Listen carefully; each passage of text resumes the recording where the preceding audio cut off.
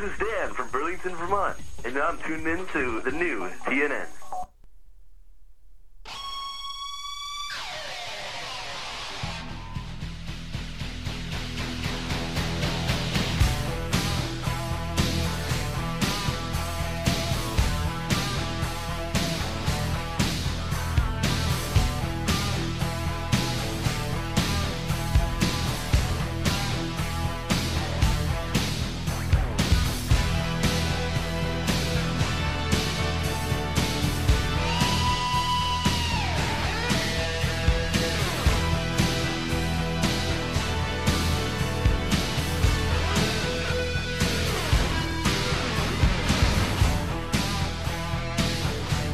Well, let me tell you something, pop culture dudes. It's still WrestleMania season, and the new TNN podcast feed, dude, well, they're taking advantage of that full bore, brother. And let me tell you, even though I'm always one to talk, dude, and I'm always looking for a little bit of extra attention, let me toss it over to the host of the program, brother. He's the guy who's gonna lead you through some WrestleMania careers, brother. What you gonna do when Johnny C gives his podcast to you?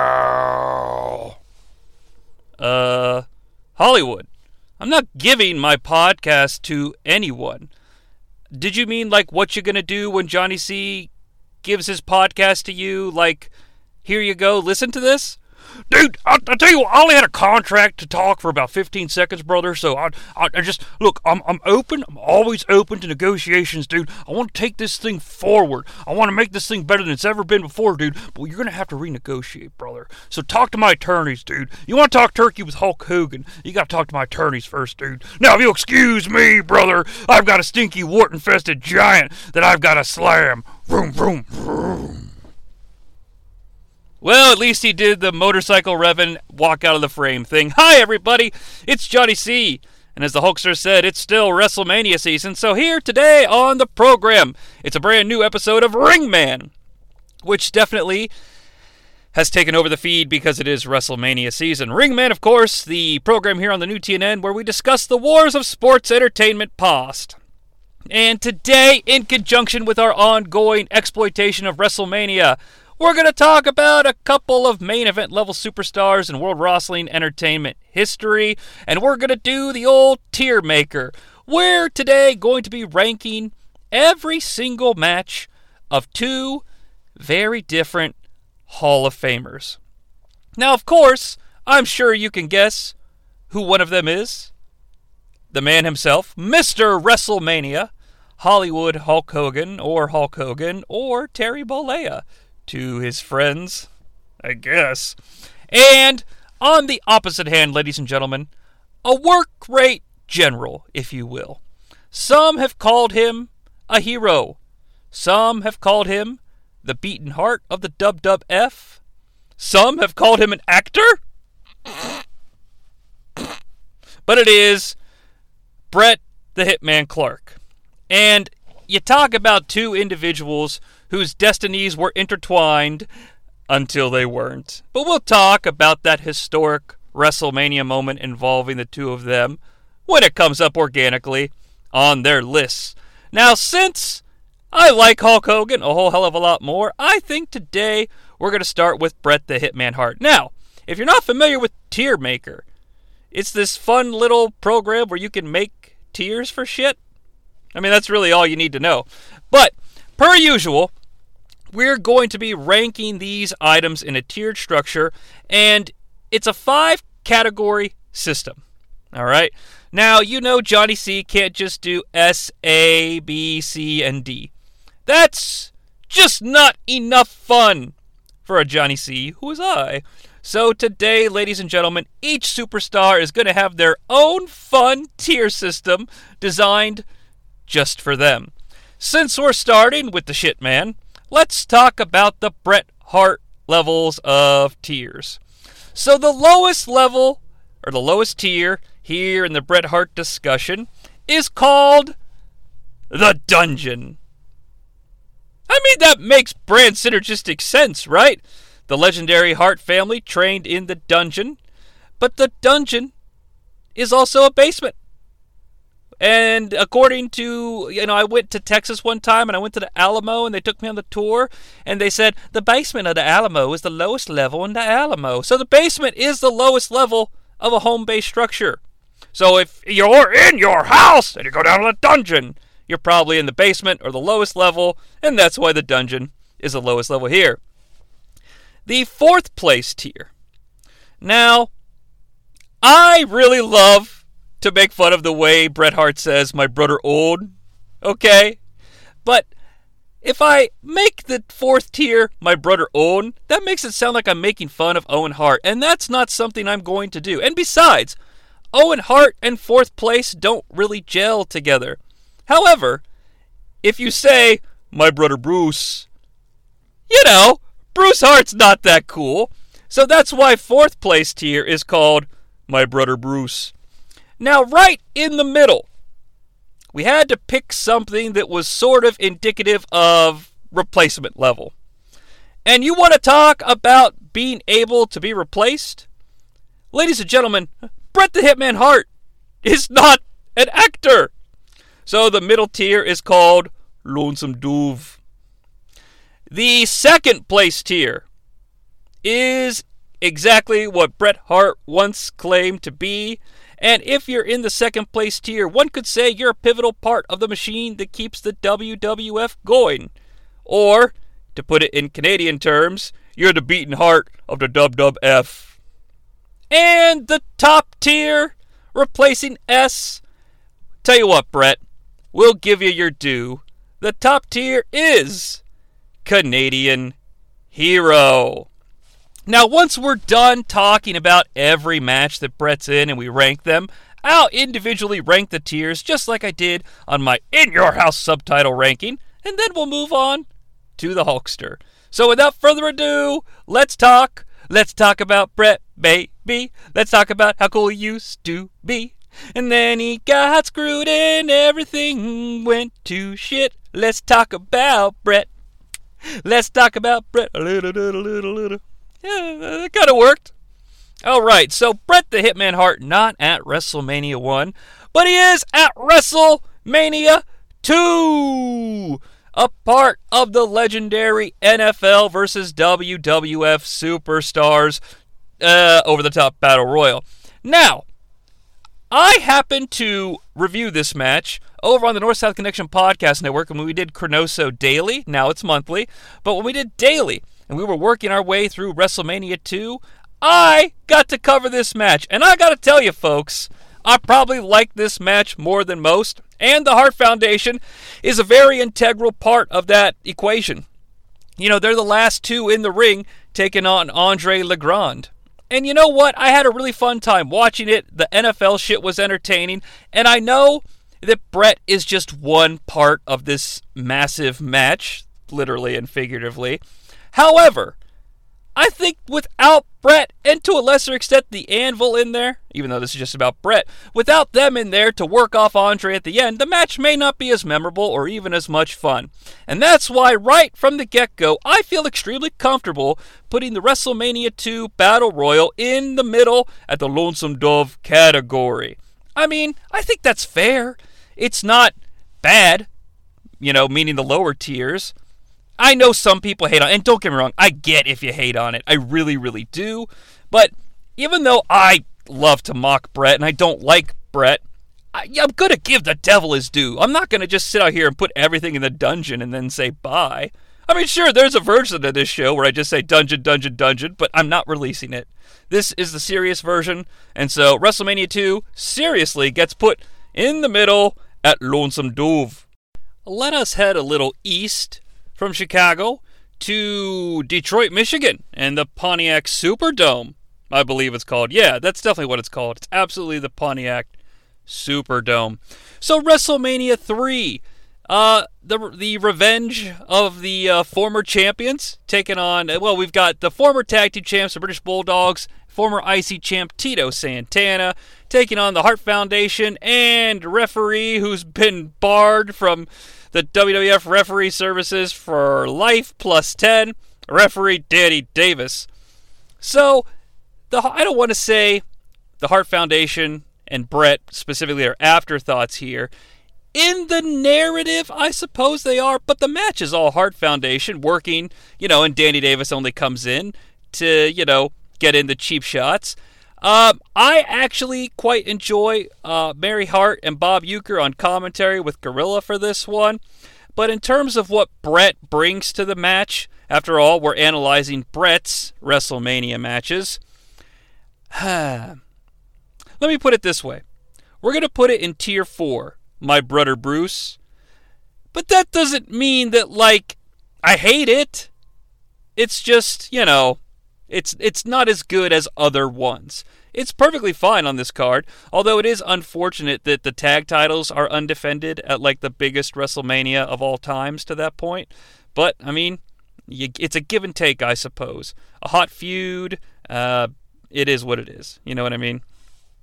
Let's see here.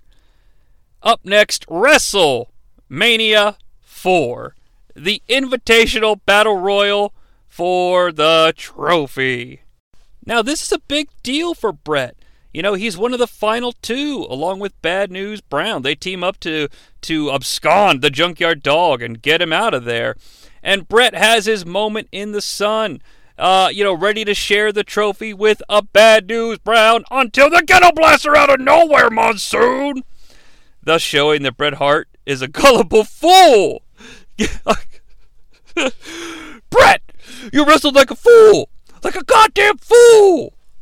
But yeah, man, it's still a standout moment for Bret. It's, the spotlight being shone on him as an individual here on a grand stage. But the overwhelming stupidity, Bret. But I am willing to give it the benefit of the doubt and put it into My Brother Bruce category as opposed to the Dungeon category. Believe it or not, I don't think this Battle Royal performance is as good as the WrestleMania 2 performance. Obviously, because WrestleMania 2 is Lonesome Dove, and WrestleMania 4 is My Brother Bruce.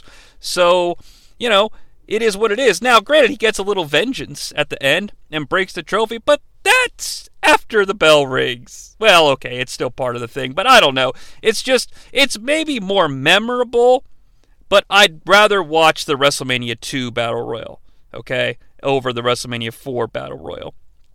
WrestleMania 5, look, the Hart Foundation versus Rhythm and Blues before they were officially called Rhythm and Blues. I don't really have a problem with it. It's perfectly acceptable, but do you know what else it is? It's perfectly forgettable. Okay, on a card as stacked as WrestleMania 5, where there's 14 matches or 12 matches or maybe 10 matches, but it feels like there's 40 sometimes, okay? To me, WrestleMania 5's tag team match with the Harts is probably, well, it is. Just looking at the list here, it's the least that I care about out of all of them. I'm going to put it into My Brother Bruce category, which is level 4, and it's not going to place high in that tier. I don't want to spoil my own shit. And again, it's nothing against the match. It's perfectly acceptable.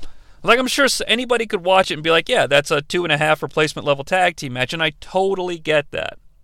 But what I'm looking for is something, and that's a big part of all of my tier rankings. Do I want to watch it? If it's on in front of me, am I going to sit down and be interested in it?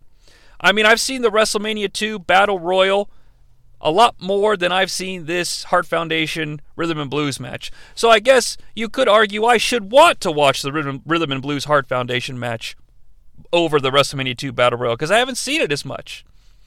But at the same time, I know that I'd rather spend my time watching something that will get me to have a reaction more frequently than less frequently. And that's the WrestleMania 2 Battle Royal, which I know I don't mean to keep I'm not going to compare every match to that, but that's the highest tier ranked match I've had so far. And so that's why I feel like it's important to identify why the 3, 4, and 5 matches are all ranked lower, because I'm going to have a more interesting time watching the WrestleMania 2 match. Ironically, we're still in tag team competition. We're sticking in the My Brother Bruce category with WrestleMania 6. However, keep this in mind. The Hart Foundation go out there and immediately destroy the Bolsheviks in 20 seconds, okay? And I'm putting that, to me anyway, above the WrestleMania 5 match. Like I said, we'll rank these all. But the WrestleMania 6 match is so important to the Hitman narrative. It's a statement. They go out there, they destroy them. Jesse makes the call famously, it's been a year since the Hart Foundation have been in contention. When they lose at SummerSlam 89, it's like, if the Harts don't win, it's going to be a year before they get a title shot. And here, they've challenged the winners of the Colossal Connection and the Demolition, and they come out and make this emphatic statement, and it's super memorable. And it's not because Steve Allen, Perestroika, and Glasnost, I love you the utmost, and how is your sister tonight? I mean, sure, that's amazing. But at the same time, the match is completely memorable. It's more memorable than the 5 match, in my opinion. It's more memorable than the 3 match. And, in terms of Hart Foundation encounters, we still got, one more Hart Foundation match to talk about. But even though it's in the My Brother Bruce tier, which is level 4, I'm feeling very positive that it's going to place well in that division. And speaking of that division, we're going to move away from that division. All right, for WrestleMania 7 is not My Brother Bruce. It's a little bit better. The tag team match where they lose the belts to the Nasty Boys is a pretty fun match to watch, to be honest with you. I have a soft spot for WrestleMania 7 because of the tremendous matches that are there and the spectacle and the Ultimate Warrior gets his ultimate win. But, all the celebrities, WrestleMania 7's a fun show, and this is a fun match. It might be one of the better Nasty Boy matches in the WWF lexicon, to be honest with you. I don't know, it's probably 3 stars, maybe. I'm not a scientist. I don't really, I haven't watched it in I watched WrestleMania 7 last year. I want to say around around Halloween time I watched it casually. Yeah, I was watching some 91 stuff and I went into I was watching 91 stuff and I watched 7 because it was before the stuff I was talking about. So, it's a good match. I'm going to put it in the Lonesome Dove tier with the WrestleMania 2 Battle Royal. And I think that makes sense. It's not going to penetrate into those higher tiers, but it's certainly going to live comfortably right there in the middle. Yeah, it's a good time. I like it. And I like the Nasty Boys music.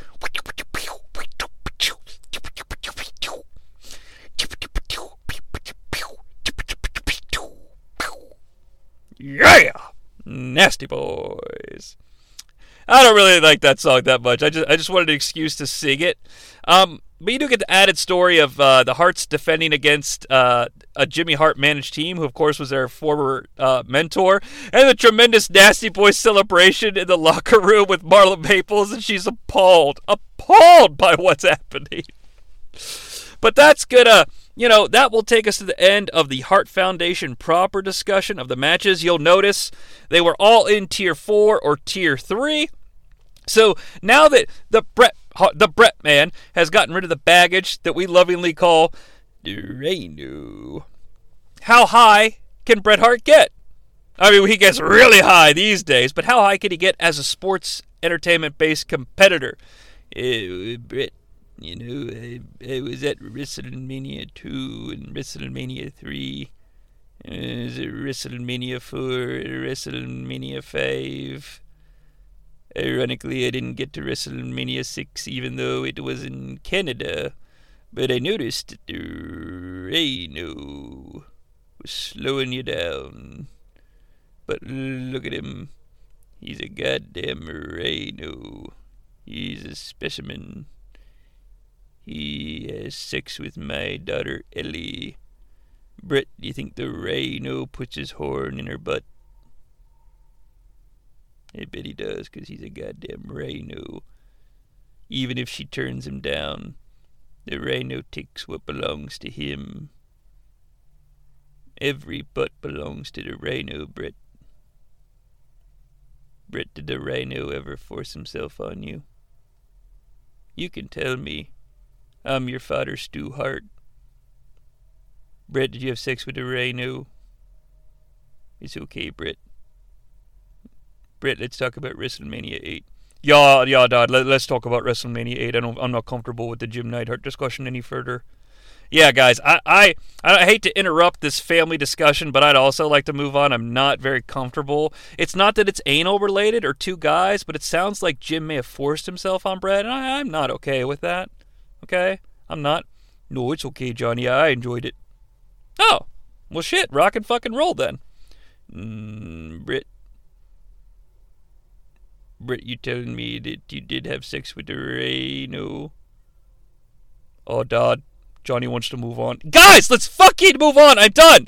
WrestleMania 8 at the Hoosier Dome, Gorilla, in Indianapolis, Indiana. It's quite a contest, ladies and gentlemen. I was front and center for this immortal bout, and I gotta tell you, I enjoyed it quite a fucking bit. I don't know if I enjoyed it as much as I enjoyed the pre-match promo interview between Bret and Piper where they're arguing back and forth. Oh, I got the bologna sandwiches. Just one piece of bologna, though. Yeah. Oh, and you know what? Sometimes there's no peanut butter, so she's just putting some mustard on them right there. Oh, my mom makes good sandwiches, Piper. Oh, okay, Bret, but there's only one piece of bologna on them sandwiches. You know, I'm going to prove I'm the best there is, the best there was, and the best there ever will be. I'm going to the ring. Rowdy Piper. Quite a contest in front of you. Gene, I think I'll be okay. I had a couple of bologna sandwiches before I had this match. And they were good bologna sandwiches, too. Not the Helen Hart kind of bologna sandwiches where there's one little piece of bologna. Rowdy, it sounds like all Johnny remembers from this promo, even though he called it legendary, is the bologna sandwich reference. Yeah, I'm kind of getting that, too, Gene. All right, I'm going to go to the ring. Play my bagpipe music.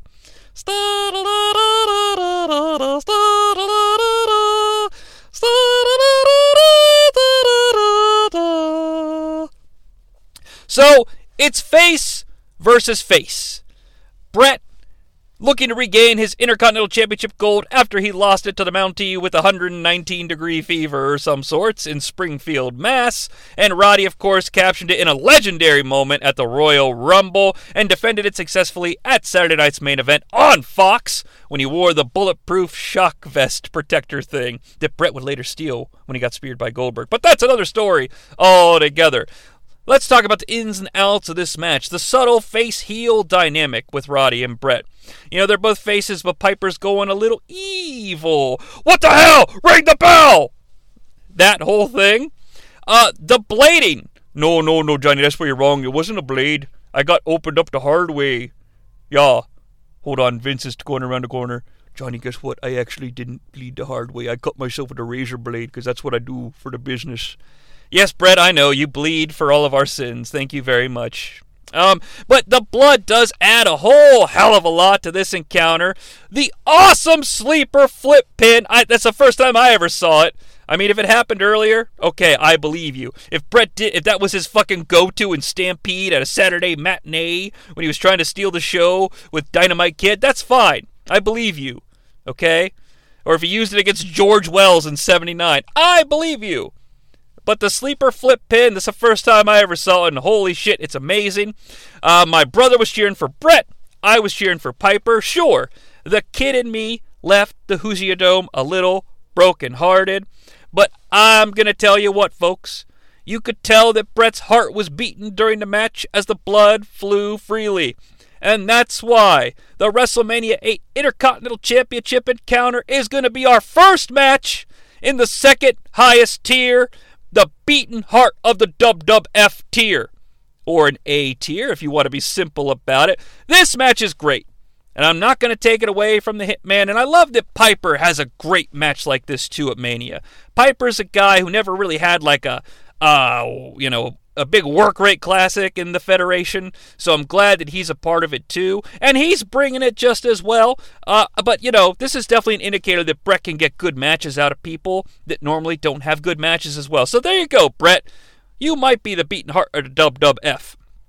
And the year after this, that would be proven even further as you would emerge from the backstage area, the World Wrestling Federation champion. But would you go back behind the curtain carrying the belt? Let's talk about the events at Caesar's Palace in Las Vegas, Nevada. No, Gene, that's not how you say it. Bret, goddammit, I'm an American. I know how to say Nevada. Now let's go back to Johnny C., who's live from Las Vegas, Nevada. I don't want to agree with Bret, so it is indeed Las Vegas, Nevada. I have to admit, like right off the bat, that I'm a little biased towards WrestleMania 9. Not because it's like really good or anything like that, but the thing that I appreciate about it the most is you get pure, like unfiltered WCW Jim Ross on commentary. Like if Yokozuna's beating on Bret Hart and then Bret fires back with like fiery fists, JR would be like, "Oh my God, Macho Man, Bret Hart, slugging it out. And you know a few things about that. A 227 lifetime slugging percentage for the Rocket City Trash Pandas you had in the AA affiliate for the Cincinnati Reds. Oh my God. And don't forget, Bret Hart. Oh, he's dodging left and right. He's floating like a butterfly, stinging like a bee, just like when he was quarterback for the Kent State Fighting Irish. Oh, and look at this now. You know, it's just glorious. I'm surprised he didn't bust out the WrestleMania stats. Macho Man, now hold on. I understand you're making a very important point here, but we need to take a look at the WrestleMania stats on Yokozuna. Now, fans, he's 577 pounds. He once defeated Virgil at the Survivor Series, and he's eaten an entire kangaroo. But it is Bret the Hitman Hart. It is all pink tights, shades of WrestleMania 8, defending his WWF Championship that he proudly won in Saskatoon against Yokozuna, the winner of the Royalist of Rumbles, the first man to cash in a Royal Rumble victory for the title shot at WrestleMania. History hasn't exactly been kind to WrestleMania 9. However, I'm a little soft on it. I remember in the build-up to this being completely underwhelmed by the fact that this was the WrestleMania main event, and I'm only 10 years old at the time. So, yeah. But I did find a little bit of respite when I was under the assumption that Hulk Hogan would become one half of the WWF Tag Team Champions of the World. We'll talk about that later. This main event, though, you know, it's not bad. It's a little... I'm trying to be polite. You know, considering how bad it could have been, which we'll talk about in just a minute, the WrestleMania 9 match with Bret and Yoko is really not that bad, okay? It's a little bit of... It's maybe like 3 stars if I'm being kind, because Bret is working his ass off, and Yoko is too. But unfortunately, Yoko has limitations that he didn't seem interested in working past. So I am going to give Bret a little bit more of the credit. But Bret does make it believable as he can. And that's why Bret is going to keep this WrestleMania 9 main event that many have preordained a stinker. He's going to keep it out of the middle 2 tiers. But there's no way I can put it up there with Intercontinental title match from WrestleMania 8. It is going to be in the Lonesome Dove tier with the Nasty Boys match at 7 and with the NFL Battle Royal at 2. So not too shabby. I mean, there's no way that you could say that Johnny has screwed Bret. Every single match that we've talked about has been above the dungeon. WrestleMania 10. Bret Hitman Hart opening the show with his brother, Rocket Owen Hart. Not yet Rocket King, but just Rocket. I heard, pray tell, he kicked Bret's leg right out of his leg. No more build-up necessary. We all know how good this match is. Famously, it's the best WrestleMania opener until, like WrestleMania 30 when it gets dethroned by D-Bry, my shucky ducky quack quack, when he takes on the H's. And I do stand by that match having a hell of a lot more mojo going on because the match means something for the finale. Not that this match didn't matter, but we all knew Bret was coming back. Triple H and D-Bry had that sort of, had the extra kick. Will we see an Evolution triple threat, or will Yeselmania continue? But there's no denying that the match is a scientific, technical masterpiece, but there is emotion, and there is entertainment to be found because the clash of brother versus brother is so relatable for a mass audience. It really is. It's something you can easily buy into.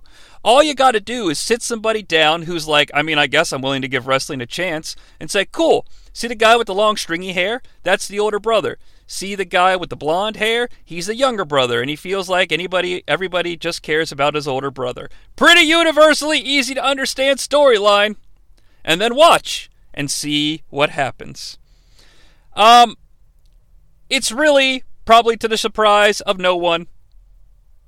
This earns Bret a Canadian hero ranking. Oh my God! Bret Hart confirmed! Canadian hero! He's got a 25% chance of becoming a Canadian hero here in the AA tryouts for the Rocket City Trash Pandas. Macho Man, if you come over here and show us how to throw a curveball. Now make sure the curveball is accentuated at a speed regardless of its ability to transpass a 76 mile per hour threshold. I'm gonna tell you, Jim Ross, that doesn't make any sense, and I think everybody's probably done with the baseball stuff, I agree, Randy. Jim, watch yourself. But it is a Canadian hero ranking for Bret. It's the highest of achievements here at WrestleMania, and congratulations, Bret. But let's not forget that Owen has a lot to do with this contest, too. On the complete opposite side of the spectrum, here at WrestleMania 10-2, not to be confused with Final Fantasy 10-2. What can I do for you? Okay, I'm not going to bother treading down that path because only X amount of people in the world have played Final Fantasy X and a much lower percentage have played Final Fantasy X-2, so I'm not going to sing the hip-hop song from Final Fantasy X-2. But this is WrestleMania 10-2. Bret comes back in the main event, and with the assistance of creep Burt Reynolds, who's desperately trying to make a pass at Jenny Garth, he's like, Jenny Garth, I might have a cast on my hand, but it still works. Still touch your twat. Burt Reynolds. Wow. I just did an impression of Burt Reynolds saying the word twat.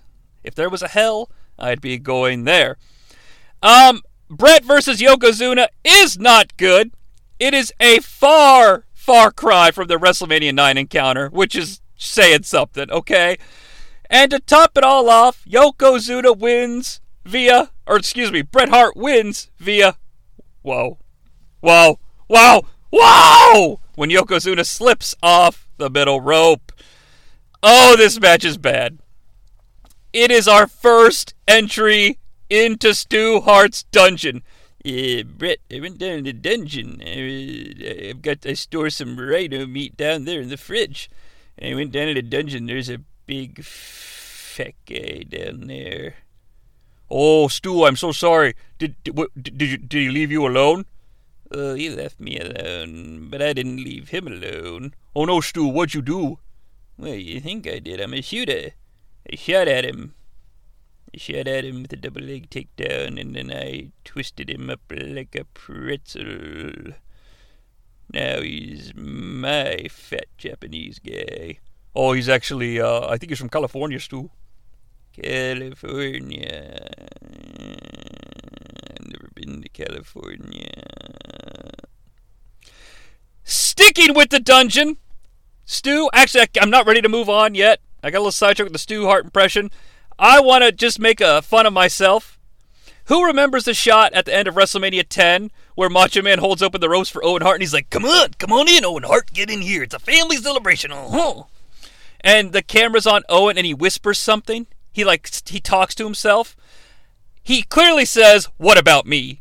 Which is his thing. What about me? But I rewound that incessantly trying to figure out what he was saying. And then I watched it randomly on DVD when I was like 30. And he's like, oh, he said, what about me? It was like, how come I couldn't figure that out as a kid? But joining the twisted like a pretzel version of Yokozuna down in Stu Hart's dungeon on the lowest tier is the WrestleMania 11 I Quit match between Bret Hart and Mr. Bob Backlund. I mean, 1995 should probably just be put in a dungeon itself, right? But when you add in the fact that this match has no heat, okay, and it's got the absolute worst special guest referee in history. What do you say? What do you say? In Roddy Piper. What do I say, Roddy? I say you're in the dungeon. The match is bad. The match is really bad. But, we made it all the way from WrestleMania 2 to WrestleMania 10-2 before we had anything below my brother Bruce. I think it should be very clear that I'm being as fair as I can to Flair, and I'm being courteous to the Hitman. WrestleMania 12. The boyhood dream has come true! If you have not, allow me to aim you at another podcast here on this network. On Concrete Man, I review and rewatch. Well, I don't really review. We talk about In Your House pay-per-views, where Vince is on commentary and yells, "In your house!" Like we track In Your House references. I've done a couple of specials to cover some of the big events of 1996. I did an episode called The Concrete Man Boyhood Dream Special, where I recapped and micro-reviewed every single minute of the WrestleMania 12 60-plus minute Iron Man match. So I'm quite comfortable discussing it.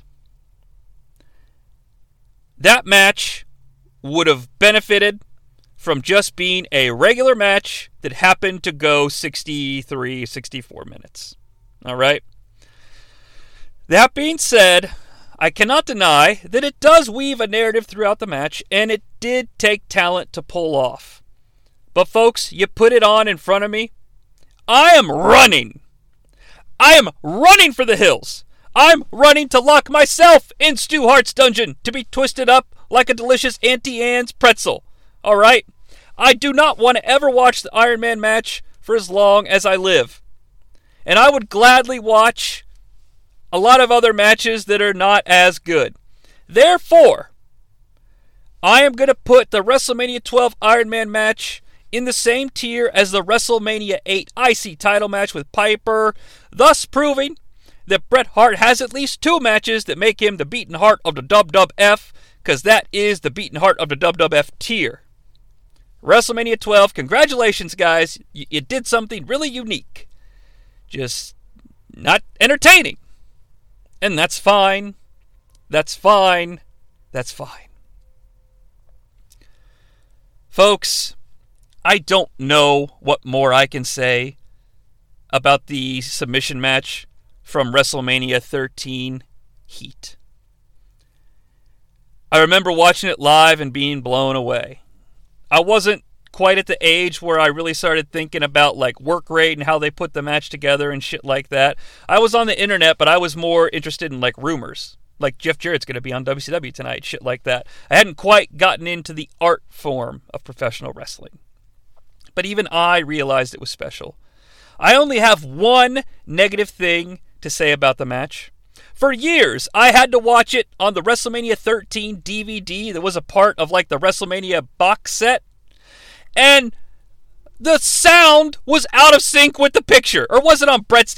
Some DVD. I had this match on some... No, I didn't have this on the WrestleMania collection. I had 6 through 10.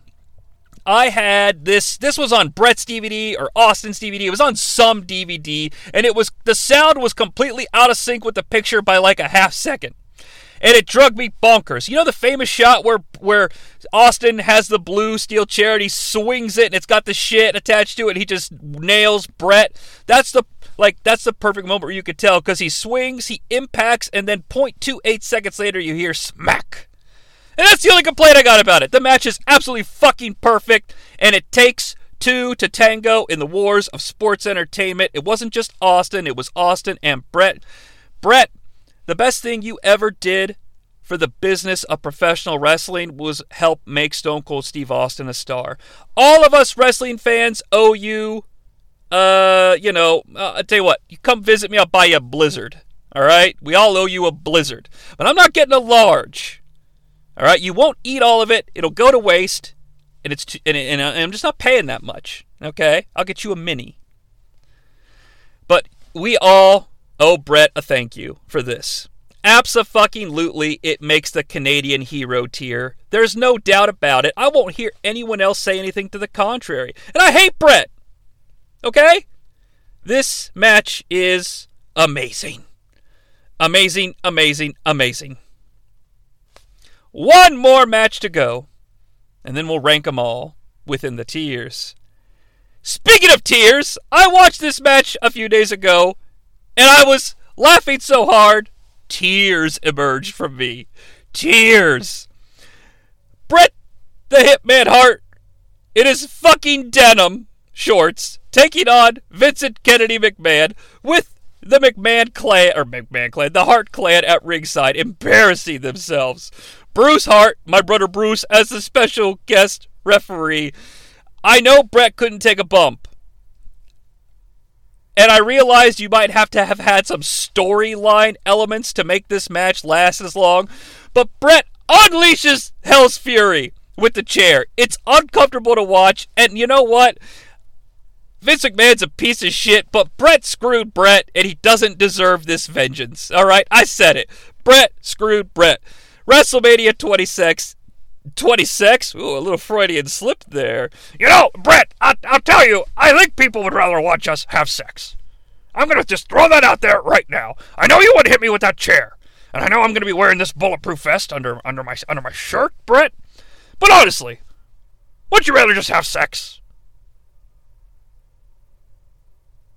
I'm going to assume from your lack of response that you're okay with this. Patterson, we're going to do sex. Anywho, WrestleMania 26, Bret and Vince in the dungeon! In the dungeon! With Twisted Like a Pretzel Yokozuna and Bob Backlund. So, looks like this is the breakdown.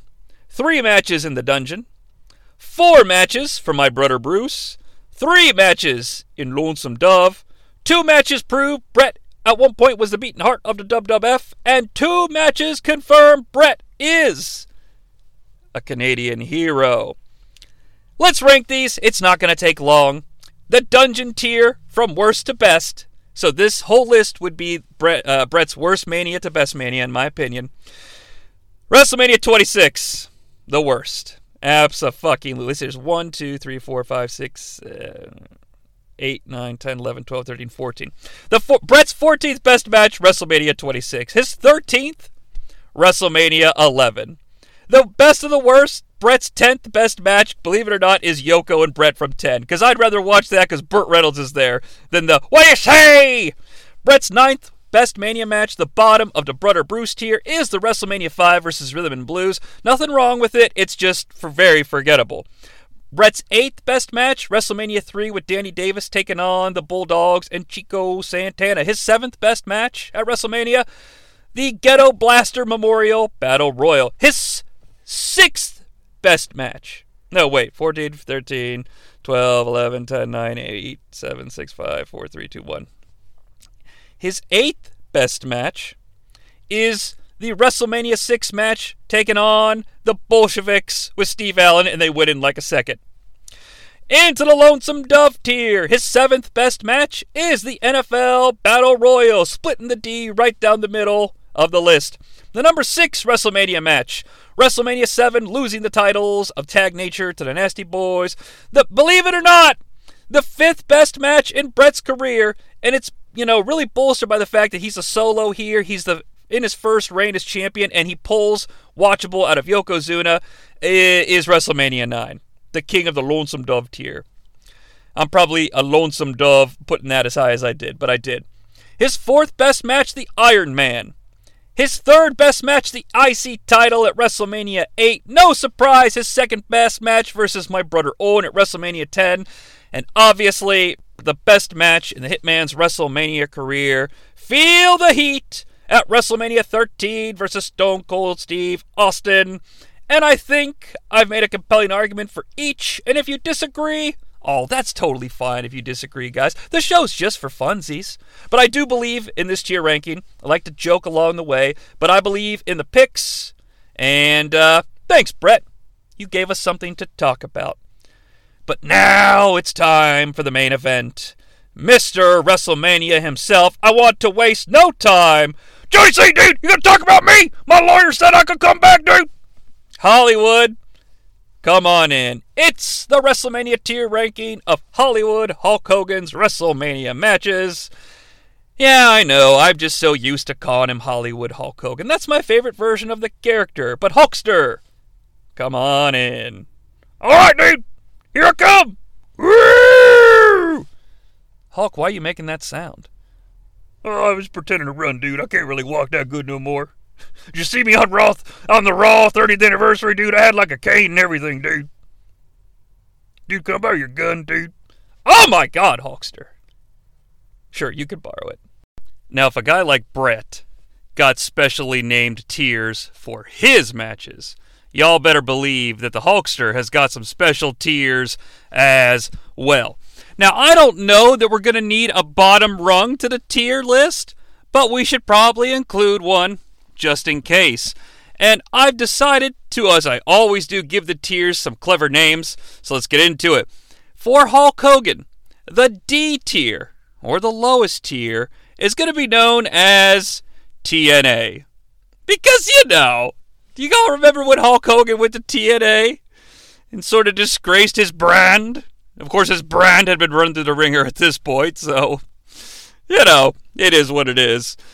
Moving up the Hulk Hogan hierarchy, the C tier will now be known, well, it's kind of like a C. I mean, there's letters involved. The C tier is the FUNB tier. Stone Cold Hulk Hogan, or, as I lovingly call him, see, that's the thing, guys. Here's the kicker, and I'm going to rant about it for just a second. If it wasn't clear on my former program on the North-South Connection Podcast Network, WCW Must Die, people often overlook this portion of Hulk Hogan's in-ring history. For so many years in the WWF, we get the red and yellow. And then he goes to WCW, we get the red and yellow. And then he does Hollywood. And then he does the weird hybrid where he's like red and yellow, but he's got the Hollywood accoutrement, and he's like good guy Hollywood Hulk Hogan. Then he just goes straight red and yellow before Russo and Bischoff team up in April. Please understand, he then creates a new character. He comes down to the ring in a black vest with black jeans instead of black trunks, okay? And he wears the glove, and he's cursing. He is trying to be Stone Cold Steve Austin. However, instead of something clever like, I don't know, body slamming Hulk Hogan, he's Hulk Hogan, Terry Bollea. See, the Hulk Hogan is Stone Cold, or the Viper, the Beast. That's his nickname. Hulk Hogan, Terry Bollea, who of course wears the FUNB vest. And you know what, guys? It's a kid's show. The NB stands for New Blood. I'll let you figure out what the FU stands for. The C tier is known as Oof. That lip thing? Oof. I think it's self-explanatory. Oh, wait, no, that's the... Yeah, no, wait. I've got these letters all wrong. The fucking C tier is TNA. The B tier... No. D is TNA. C is FUNB. B is Hoof. A is Hollywood. Now, Hollywood Hulk Hogan is my favorite of the gimmicks of Hulk Hogan. Okay? But it's not number one. Because number one, the S tier, even though it shares a name with Hogan's awful TNA stable, it's more about what these matches are. Hulk Hogan has often been referred to as the immortal Hulk Hogan. And matches that rank in the S tier are a part of the immortal tier. Because they will live forever. And they are immortal. Wipe the tears from your eyes and we'll continue. Alright, let's start at the start, then take it away. The name is Simpson. Bartholomew J. That's Bart with an Art and a capital B. And Simp plus S-O-M. That's me. Trouble! Okay. WrestleMania 1. Hulk Hogan and Mr. T taking on Rowdy Piper and Mr. Wonderful Paul Orndorff. This match is so very important. This match is fun enough to watch. This match is not necessarily, going to change the world as you watch it, but it's a great slice of nostalgia, and I do think it's something that you can put on, and for the 12 or 13 minutes that it lasts, you can have a decent enough time. You're not going to be wiggling around in your seat, okay? Between the crowd involvement, the celebrities, the commentary, the in-ring action, you're going to at least be able to focus and pay attention. Now, that might sound like damning with faint praise. It's not meant to be, okay? There's some matches that you just can't handle. But the fact that everybody involved in the match is such a larger-than-life personality, even if they're just doing an arm bar, it's probably going to be one of the more entertaining arm bars you've seen. And I'm going to lay it right in the middle in the hoof category. All right? It's middle of the road, middle tier. And, of course, we'll rank all the tiers to collectively form the complete list, as we did with Bret at the end. But WrestleMania 1's comfortable in hoof. Now, WrestleMania 2. I could absolutely understand arguments and believe the fact that you could probably convince me that the WrestleMania 2 main event is better than the WrestleMania 1 main event, okay? However, it lacks a certain feeling of stakes. It lacks a certain feeling of emotion, okay? It's basically...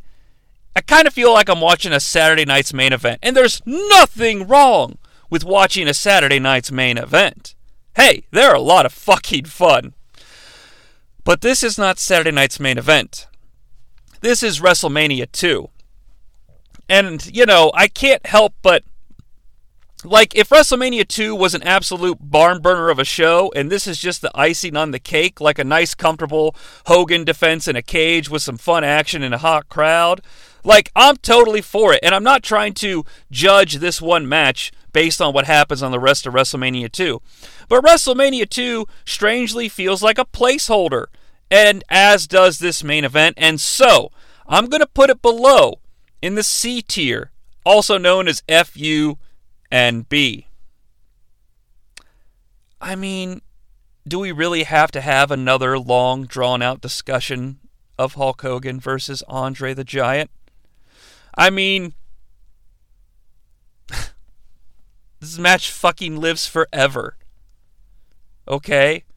I don't care how many times you've seen it. I don't care. This match is absolutely in the immortal tier. Okay? There's nothing you can do about it. It will always be there. You can never change my mind. Don't even fucking worry about it, okay? You all knew it was going to be in the immortal tier when you pressed play. Before you knew the immortal tier was even a thing, you already knew. So I'm not going to take everybody's time. I'll just simply say this. It's always a good reason to watch this match. But around WrestleMania season, do yourself a favor. Just watch it. And just let it wash over you, man. Just let it happen. That's what Vince said to Bret before WrestleMania 26 after they made their little side arrangement. Bret, just let it happen. Look, it's going to be happening. You're just going to have to allow it to happen, all right? Just get some Vaseline. It's happening. WrestleMania 4, the rematch. Oh, boy. You know, it's the tape break match, right? I don't know if anybody ever had this thing on VHS, like the Coliseum home video. I mean, this is the tape break.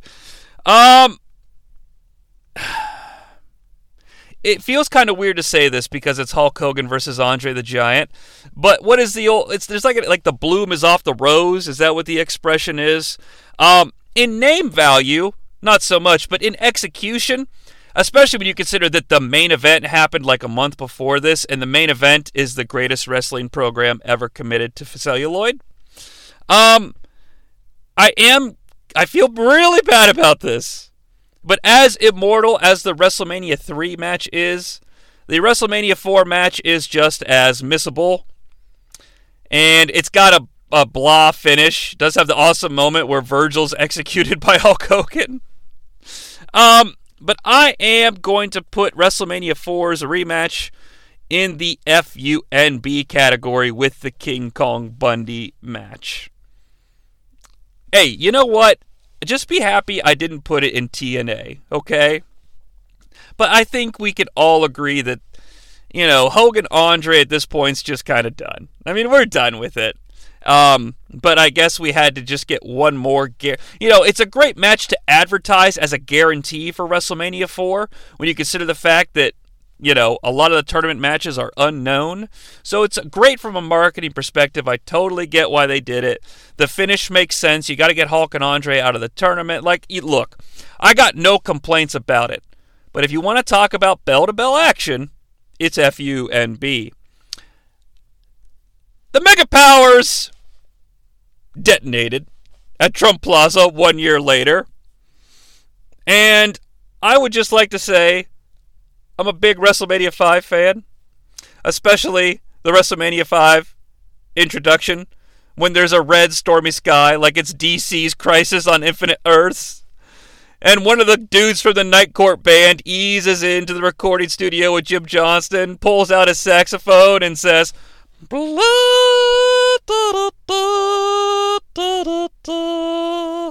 The Mega Powers explode at WrestleMania!" And then he takes his saxophone for a walk and he's like,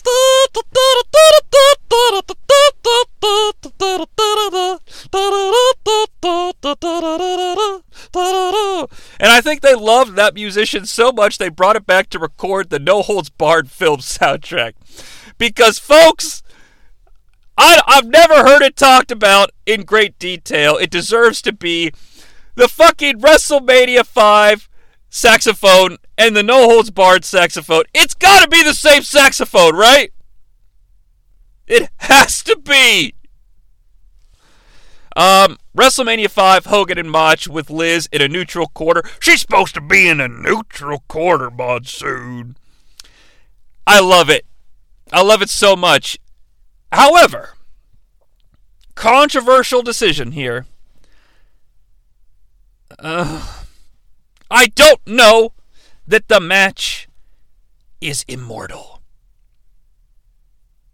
I'd say it would feel comfortable with Frankie going to Hollywood. We're going to put the Mega Powers Explode in the A tier, Hollywood. Yeah. I looked at Hollywood and said, "Where'd who go?" That's a Top Gun joke. Hollywood and Wolfman. Cinema's greatest lovers. WrestleMania 6, the ultimate challenge. So ultimate. Who doesn't love that shot of the Ultimate Warrior after his entrance? He's on the turnbuckle doing his Warrior press thing, and the fan in the crowd has the giant Hogan WrestleMania sign folded, and it's just Hogan's face, and you hear bam, bam, bam, bam, bam, bam, bam, bam. So here's what makes the Ultimate Challenge immortal. The reason I brought up that little gag about the Warrior posing with the sign. WrestleMania 6, almost more than any Hogan match I can think of, benefits from the extracurricular. It benefits from the intangibles. It benefits from the director of the program and the little choices. All night we've watched people be carted down to the aisle. Even our heroes. Hogan and Warrior both make the walk. The little gimmick with the sign. The face-to-face in the center of the ring with Dave Hebner talking to him, where they each removed their championship belts and then Dave holds them both in the air. The guys at ringside in fucking tuxedos with the Warrior paint. Mary Tyler, okay, not so much Mary Tyler Moore. Me believing that a minute into this match, Hogan's knee was destroyed and the match was going to be over. Although I did think Hogan could get counted out and still win the title. But me thinking that 2 minutes into the match, what I'd been waiting for months wasn't actually going to happen because Hogan was hurt. All the intangibles about this match. Everything that doesn't, Hogan and Warrior do their part. But Toronto does their part. The director of WrestleMania 6 does their part. The commentators, Jesse and Gorilla, do their part. The producer, the person that's putting together the shot selection, the camera operators, they make this match feel epic. Look, I don't want to see a bear hug or a test of strength in a match, but seeing it in this match lets you know how effective that shit could be. It's like getting in a time machine and heading back to 1940 and watching two grizzly men in little boots and trunks, arm wrestle one another, or fucking, bear hug one another for 60 minutes, and it was a fucking MSG classic. It's such a throwback to a bygone era that is aided by modern production. WrestleMania 6, the Ultimate Challenge, is fucking immortal. I mean, there'll be no other conversation to be had about that match. WrestleMania 7, Superstars and Stripes Forever. I can explain my thoughts on this match in one word. Oof. Because it's perfectly good, middle-of-the-road Hogan. I would say it's honestly a little above middle-of-the-road, but I'm not comfortable putting it in Hollywood. But you can rest assured it will rank high in the middle-of-the-road tier. Okay? I promise. Not to give anything away. But I don't want you to think that I'm just tossing it by the wayside. It lacks the intangibles of like WrestleMania 6 or 3. It's also sort of a foregone conclusion match. You know, one of those world famous like WrestleMania main events that's a foregone conclusion, and that's okay. It also benefits from the awesome graphic of Hogan and Slaughter, not only like the match graphic with them looking at each other with the blue background and says WrestleMania 7, but also the opening video where it's like Sergeant Slaughter, and he's completely still and he goes and he points versus the immortal Hulk Hogan, and then the stars go boo, boo, boo, boo, boo, boo, boo, boo, boo. But it's a great show. 7 is a great show, and this is sort of the opposite of the WrestleMania 2 main event. 7's a great show, and Hogan Slaughter is the fucking icing on the cake. Because it delivers. It delivers to the best that it can when it's a foregone, obvious conclusion. And Slaughter brings it. Hogan blades for our entertainment. You know, it's a good match. I'm almost talking myself out of it, but I'm not. It's hoof. It's very high hoof. WrestleMania 8. It's going to be controversial, folks. Another match that benefits from the intangibles.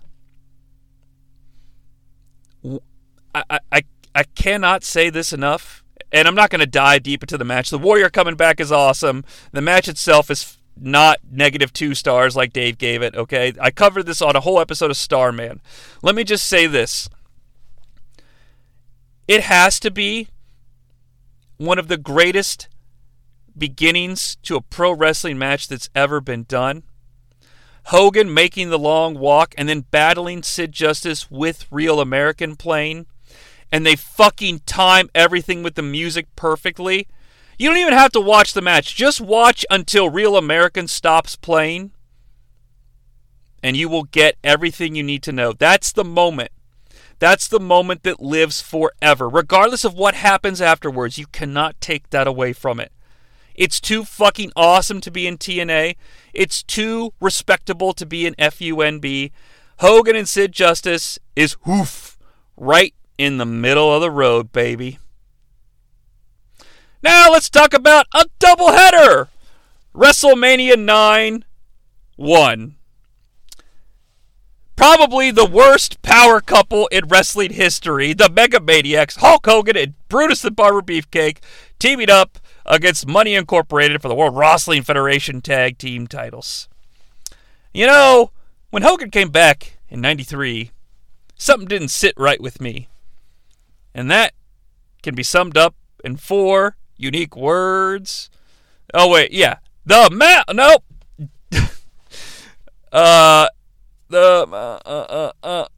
7 unique words. The mouth of the South, James Hart.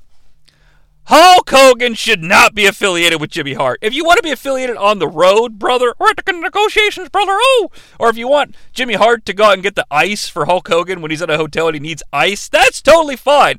I don't want to see it on TV. I don't need my legal beagle, mouth of the South, Jimmy Hart, dude. I don't want him around Hulk Hogan. Ever. And it just ruins it. And now the match is also fucking awful, too.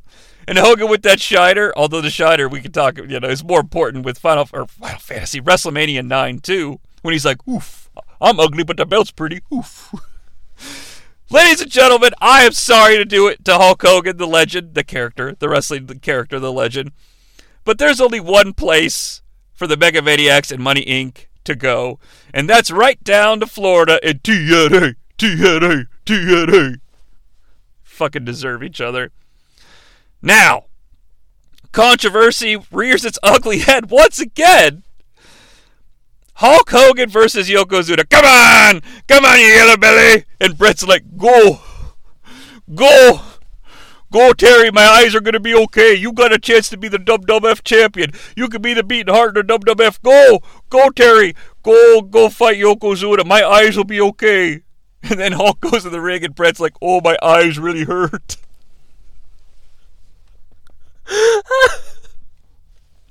Oh, Bret's such a chopper. Here comes the controversy. When this happened, it was the greatest thing in the history of our sport to old Johnny C. All was right with the universe. Hulk Hogan was back. Hulk Hogan is once again the WWF champion. And how about that zoom when the 3 counts made and the camera goes boom? And JR's like, my God, a former defensive tackle from Tennessee State is the heavyweight champion of the world. Most would put this in TNA.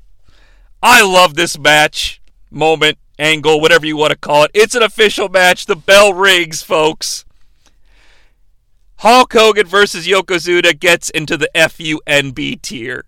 Now, all my love for it can only get it to FUNB, but I refuse. I refuse to put it in TNA, because this 16-second or whatever match is better than the Mega Maniacs versus Money Incorporated. Bottom line. Now Hulk goes on a sabbatical to Atlanta, GA. Bad Street, Atlanta, GA. And then he comes back. Look, we all know what's next on the docket.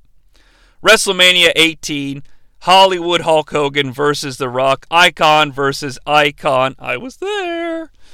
I could tell you, folks, of all the things I've experienced in my life, perhaps nothing was more electrifying than being in the Toronto Sky Dome, cheering for a Hulk Hogan before everybody else was.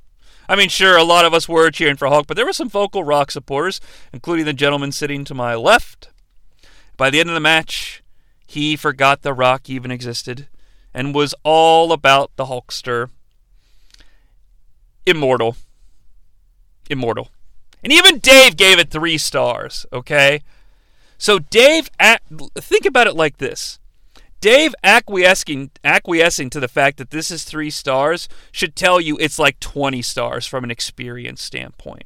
Because I think that experience helped get Dave up to 3. It's immortal. It lives forever, along with the Ultimate Challenge and Hulk versus Andre. Slam me, boss! It lives forever. There's no need to have any further discussion. We don't need to have a fucking lunch and learn all about this match. I don't need to go into great detail, okay? It's flawless. Flawless victory. One more match to go. 20 years in the making. You want to talk about the accoutrement or the production aiding a match? Not only... I mean, look, yes, obviously the Vince Bloodshot is iconic and legendary, one of the top 5 shots they've ever done. I also love the video package for this match with the somber, like, like, you know, it's like, Hulk Hogan, I created you. Vince stabbing him with the pen. Hulk Hogan, your blood is on my hands. Like, it's a great video package. The match over-delivers, okay? It's more about emotion in the feels than technicality. Not like Hogan was ever a technical work rate genius. But you know what it feels on par with emotionally? It feels on par with the Mega Powers exploding. It's not. Okay, it's not. But from an overall standpoint, it's too bad WrestleMania 19 wasn't in the location of 21, because Hogan and Vince are going Hollywood into the A tier of Hollywood. And I think, if my math is correct, that's going to wrap up the discussion on Hulk Hogan. 12 official WrestleMania matches. So let's go from the bottom to the top. Hogan's number 12 WrestleMania match, the sole holder of the TNA tier, WrestleMania 9, Money Inc. versus the Mega Maniacs. Hogan's 11th best WrestleMania match, the worst of the FUNB tier, WrestleMania 4, Hulk versus Andre. His 10th best match, WrestleMania 2. That's right. His 9th best match. The king of the FUNB tier. I'm putting WrestleMania 9-2 above 2 and 4. Hulk and Yokozuna. It's done. I've already said it out loud. I can't take it back. Hogan's 8th best WrestleMania match. The lowest of the hoof tier. WrestleMania 1 tag. His 7th best match. WrestleMania 8 versus Sid Justice. The king of the hoof tier. His 6th best match. WrestleMania 7 versus the Sarge. His 5th best WrestleMania match, the lowest of the Hollywood tier, 20 years in the making versus Mr. McMahon. His 4th best WrestleMania match, the number 1 of the Hollywood tier, the Mega Powers Explode. Now here's what everybody's been waiting for. If we're all going to acquiesce to the fact that Johnny C is doing his own list and he's put 3 matches in the Immortal tier, how will they shake out? Hulk Hogan's 3rd best WrestleMania match, the Ultimate Challenge. Ooh. So, what's Hogan's 2nd best WrestleMania match? I'm acquiescing. I'm giving up a little bit of my emotional ties. Hogan's 2nd best WrestleMania match is versus The Rock at WrestleMania 18, making the most immortal match in history. Because you can't deny it. Hulk versus Andre at WrestleMania 3. It just resonates. I'd rather watch Hogan and Rock. Watch any... this is the last thing. This is all I need to say. Watch any WWE programming. What's the first thing you see on your screen? Hogan slamming Andre. Right? It's the lead to the signature. We're done. We're done! I should have just said that at the beginning and left it all alone. But we had fun getting there. So, folks, the careers of Bret the Hitman Clark and Hollywood Hulk Hogan are different, but they are forever intertwined. Go, Terry! Go! Go to defeat the Yokozuna, Terry! And we've ranked them, and I hope you've enjoyed yourself. But if you didn't enjoy yourself, there's plenty here on the new TNN that you could flip around and listen to. Ringman, Junkman, where we talk about movies. Hey, we recently reviewed Scream 6, but don't listen to it if you haven't seen it yet, unless you don't care about spoilers. That was a lot of fun. A good movie. Spoiler. We do Toadman, where we talk about Dawson's Creek. We do Concrete Man, where we review in-your-house pay-per-views of Vince McMahon on commentary exclusively. I hope you've enjoyed yourself. We'll probably have more WrestleMania coverage to come, but for now, put that cigarette out, because I'm Johnny C. A winner is you. Hey, Terry, do you think I can get my win back against you, dude? Brett, I gotta be honest with you, dude. I don't think so. You probably should have never told me to get in that ring with Yokozuna, dude. Hey, how are your eyes, by the way, brother? You get that salt out of them? I don't really care, dude. I'm out of here. Vroom, vroom.